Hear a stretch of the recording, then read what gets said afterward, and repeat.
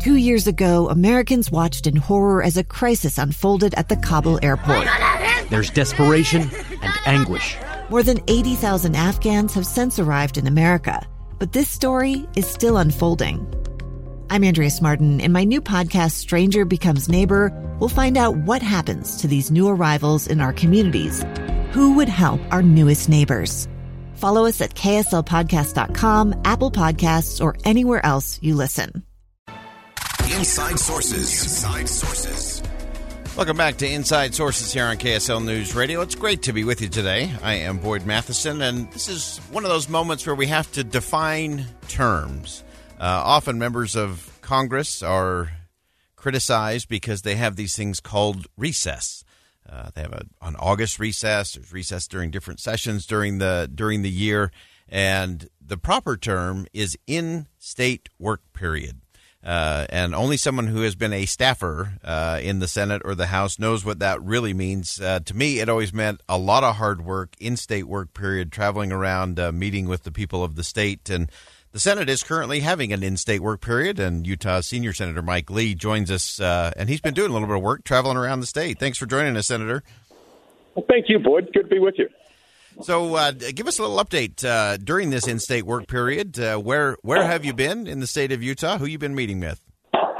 Well, right now I'm at a shooting range, at the Lee K shooting range. I just shot an MP5 automatic rifle, and I shot it using Simex ammunition manufactured right here in Utah by a Utah company called Simex.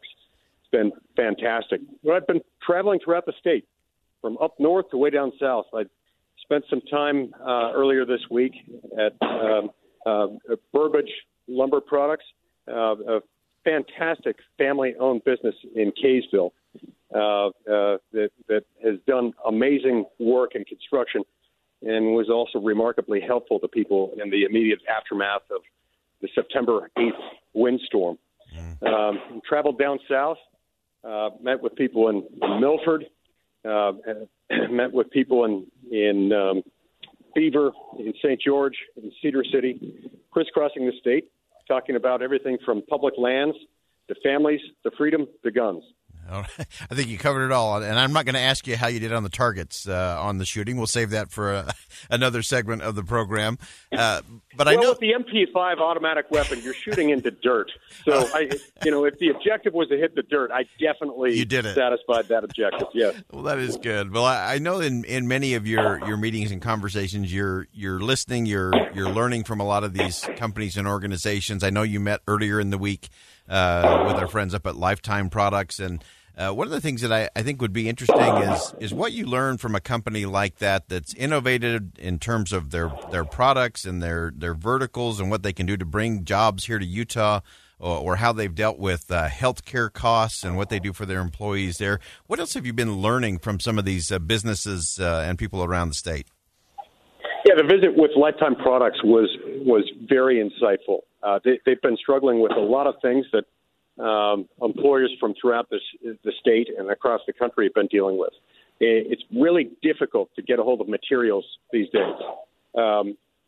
Construction and manufacturing inputs are hard to come by, as is labor. And they have struggled, but also thrived in this state of our economy. But they're fighting every day to make sure that they have the wherewithal to keep their jobs right here in Utah, not just in the United States, but in Utah specifically.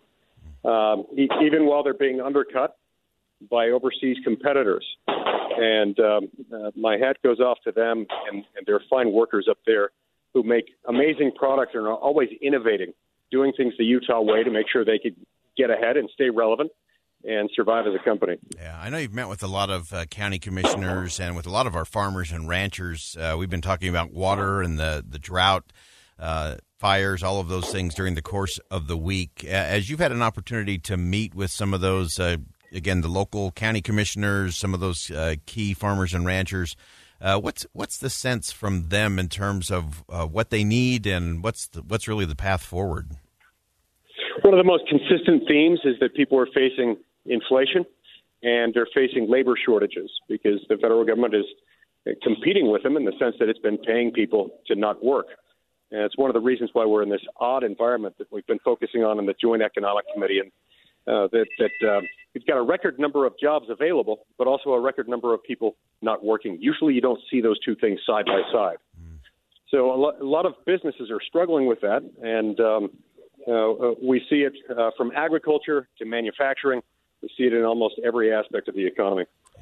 We had a good chat with some hog farmers in Milford, and also got to see 3 or 4 different forms of energy being produced simultaneously. Methane produced from the pig manure, wind and geothermal all produced within the same line of sight in Milford. It was quite amazing, and we got a good visit with the folks at Smithfield Farms. Oh, fantastic. It was as you take all of this in, again, during this in-state work period, and there is, as you mentioned, kind of that Utah way and Utah model that more and more people around the country and around the world, for that matter, are looking to as a great laboratory of democracy, great free market economy, and, of course, the work you're doing on the Joint Economic Committee in terms of social capital.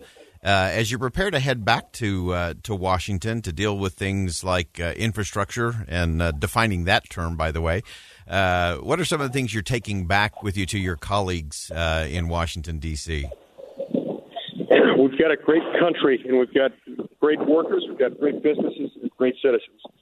One of our jobs is to make sure that the government doesn't ruin it, that the government doesn't come in and in the name of helping people, actually harm the very same people who are supposed to be its beneficiaries and its bosses. That's a real problem we've got, and it's a consistent theme that I've heard throughout my visits across the state this week. Fantastic. And just one last question for you, Senator. As you looked at some of the Supreme Court rulings today in terms of voter rights and voter integrity, as well as some transitioning around donor lists and those who contribute to different organizations, nonprofits, as well as political campaigns. What's your sense from where the court went today? What was the message there? You know, I've been in meetings all day and all morning. I haven't had a chance to review today's rulings. I look forward to doing that. Overall, I would say that the Supreme Court rulings that have been coming out the last few weeks as the court is wrapping up its final stretch have been good. I haven't agreed with every word of every opinion, but for the most part, the court is continuing to function as the arbiter of last resort in our constitutional republic, and they've been doing a good job of it. All right. And final question for you, Senator, before we let you get back to targets there. Looking at some of the things happening around big tech, you've been participating in different meetings and hearings back there as it relates to big tech, some of it antitrust legislation and so on. What do you see coming out in the next couple of weeks? What's the road ahead look like in those battles? I continue to push my bill, the TEAM Act. The TEAM Act would strengthen our antitrust laws, strengthen our ability to enforce them by, among other things, nearly doubling funding for antitrust enforcement, consolidating enforcement efforts within the Department of Justice so that we don't have a two-headed monster at odds with itself, as we had a few months ago when the FTC and the Department of Justice took opposing positions in front of the same court, the U.S. Court of Appeals for the Ninth Circuit. It would also streamline the standards and codify what's known as the consumer welfare standard to make sure that our antitrust laws are always there to benefit American families, hardworking American consumers who find that prices are lower and quality is higher when they have more access to more competition. All right, Senator Mike Lee, crisscrossing the state of Utah during the in-state work period. We appreciate you stepping aside and joining us here on Inside Sources today. Thank you very much, Boyd. All right, and that's Utah Senator Mike Lee. Again, the in-state work period, both sides of the aisle get wrapped in terms of what recess is and time off. There really isn't time off, and I don't care if they're Democrats, Republicans, Independents, or anything in between. Those who take that oath of office do work hard, and their staffs work incredibly hard. And a lot of times it is going around, traveling to outlying areas, underrepresented areas, people who may not feel like their voices have been heard all the time, and listening. And so that's important for all of our elected officials, that they do have that in-state work period portion to really listen to what's going on in the state, and then to be able to take that back and share it with their colleagues back in our nation's capital. And so we'll continue to watch that as all of our members of our congressional delegation have been doing town halls engaging with the public. That's a chance for we the people to chime in and to make sure our voices are heard. We're going to talk about that a little bit in hour number 2.